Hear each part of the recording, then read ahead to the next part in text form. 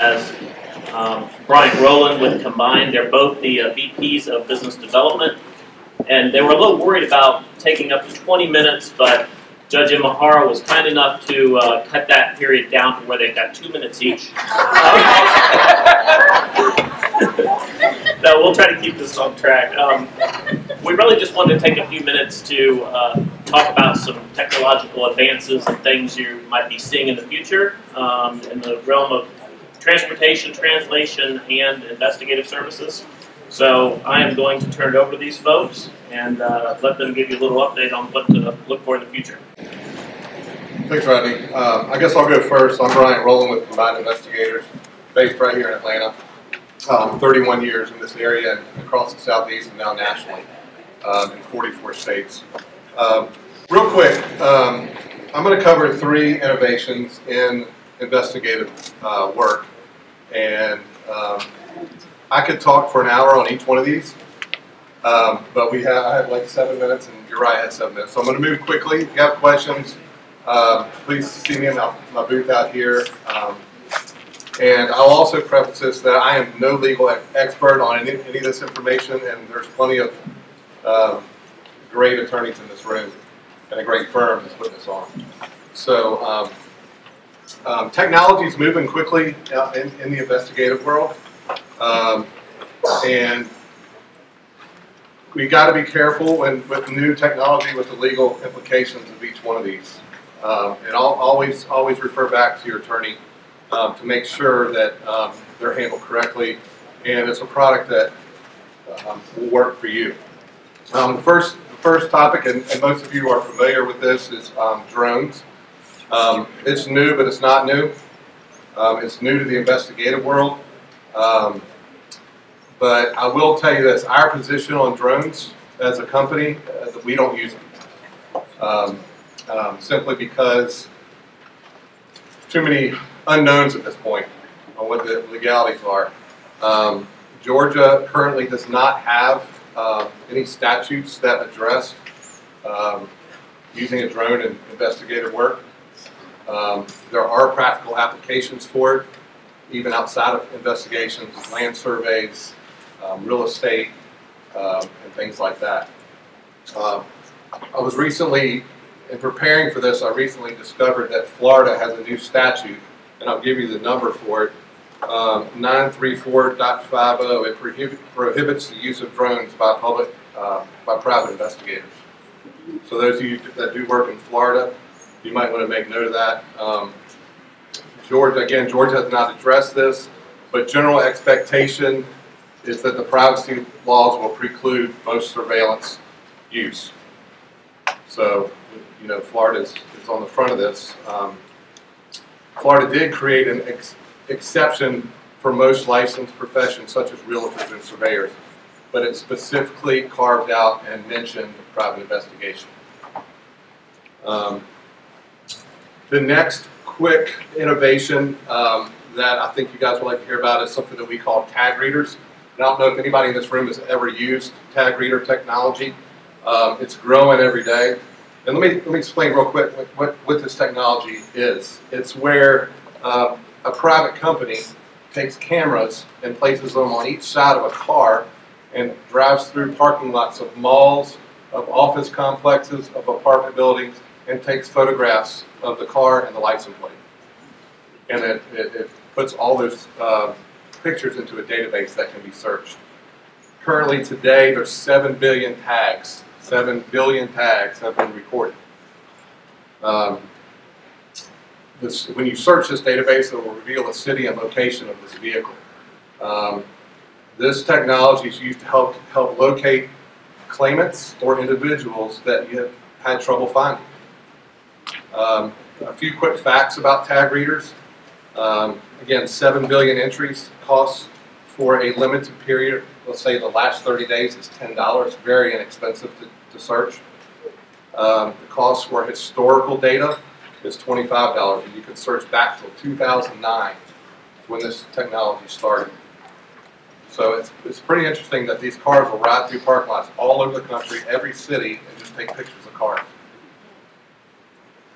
We've had great success in locating subjects for for our adjusters and clients. And a lot of times we can locate the place that they work outside of where they supposedly work. And it's great for locating difficult to find claimants. We've used this several times, especially in vehicle damage claims, where there was damage on a work vehicle, and it was never, a claim was never made. At a later date, they say that this vehicle was damaged. We're able to go back, and it was picked up on the tag reader and shows that there was no damage at the time they claimed the incident happened. So those are some applications. The third area that I'm going to talk about finally is something we call people mapping. This is kind of new, part of social media investigations. It's also called link analysis. People mapping is an in-depth dive into social media. From this, we were able to collect data and conduct a link analysis of people and or entities. The methods include using public information and other forms of recorded databases to tie businesses and people together with information provided by the client. In a social media information world, there's a lot of people that are connected to others that we don't know about. Now, we all know we can see friends of friends on Facebook, Instagram, that sort of thing, who's following who. But when we dive deeper, especially when we get into the claims world, we see that people are connected within a claim. And it gets really interesting as you dig deeper. We recently had a case of an Uber driver that was claiming several hit-and-run accidents. He was continuously being hit, and there was no one to vouch for that. But through this link analysis and mapping, we found out later down the road that these individuals that were hitting him were actually connected to him on several social media platforms. So therefore, the fraud comes in. So that's an interesting way to do that. It provides what this people mapping does. It provides a matrix. You have your subject, and you have it's actually a visual of the web. I wish I had a slide to put up today to show you how these people are connected. And that way we can dig deeper into each individual and find out the connection there as well. So those are three quick innovations or newer things in the investigative world. Again, if you have any questions, please feel free to talk to me more about it out back. Okay. Hi everyone, my name is Uriah Diani. It's an honor and a privilege to be here today and part of this great event. I'm the VP of Business Development for Global Trans Services. We are a local Georgia-based company. We're headquartered right here in Dunwoody, Georgia. We provide national transportation, non-emergency, everything from an air ambulance all the way down to your basic sedan, someone needing a ride to pick up meds or go to a PT visit. And on the language services side, we provide on-site translation, help with conference calls, depositions. Anytime there's a language barrier with rare languages, we can help in that arena. Real quick, everybody here have cell phones? Everybody have cell phones? Smartphones? There's some awesome technology packed in here that we're taking advantage of as a company. Now, there's probably a few flip phone users. I'm not going to ask you to raise your hands. Eventually, that phone's going to die, and you'll need to upgrade with the rest of it, catch up with the rest of us. So, you've probably heard of some companies like Google or Waze, or you maybe even have used some of that technology to find this wonderful building, right? What we realized back in 2015 is that as a transportation company, we needed to take advantage of that same technology. That they use GPS tracking. There's location services that are enabled on your phone, and also geofencing, where you can create a virtual fence around a facility, and it will send automatic push notifications when you show up. You've probably seen some stuff in the news about people tracking you. Or what we did is we knew that we needed an app to interface with our independent contractors and our translators. Before, we never could see when that driver showed up, or the case manager will call us and say, hey, your driver's not here, how far away is he? Well, this allows us to interface in real time with our drivers and our translators. Just to give you a quick timeline, back in 2015 we saw this as a need, and it took us about a year and a half to to get the software to work with the company to develop an app.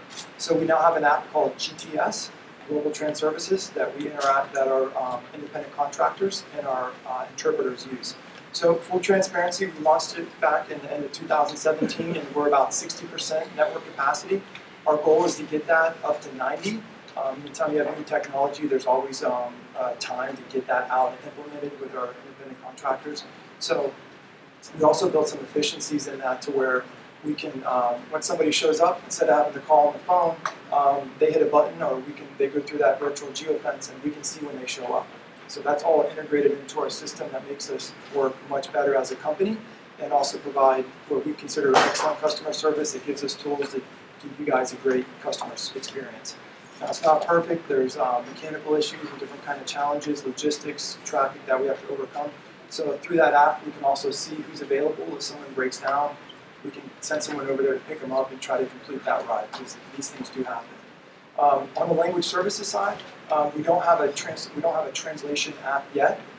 Some of you guys may have used those before to try to translate different languages. There are so many different languages and dialects. You guys know Siri? Everybody know Siri? Android users probably have something else. But we have a hard time getting along, her and I, because she can't always translate my talk to text perfect. I don't think I have a big accent. So there are those challenges, and we see technology moving at a rapid pace where in a medical legal setting, we don't see that taking over anytime soon.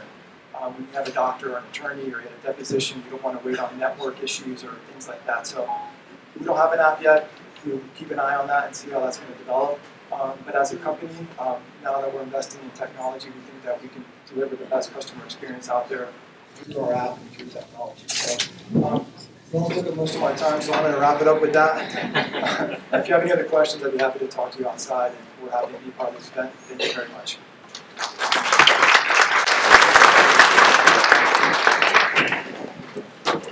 Thanks to both of those guys. If anyone in here is really into technology, I want to let you know August 28th at the State Board Conference here in Atlanta, I think from 3 o'clock to 4:30, we're going to have an hour-and-a-half presentation on the newest technology trends. And we're going to have a lot of live demonstrations. It'll be really interesting. There's some apps out there that some of the insurance companies and TPAs are using. There's wearable technology that people are putting on to either prevent injuries or to monitor return-to-work situations. There's just a lot of interesting things that we'll be displaying at that. So please try to make it if you're at the State Board Conference. Again, it's the Tuesday event that's right before the chairman's reception. And next up is Monique Nichols, who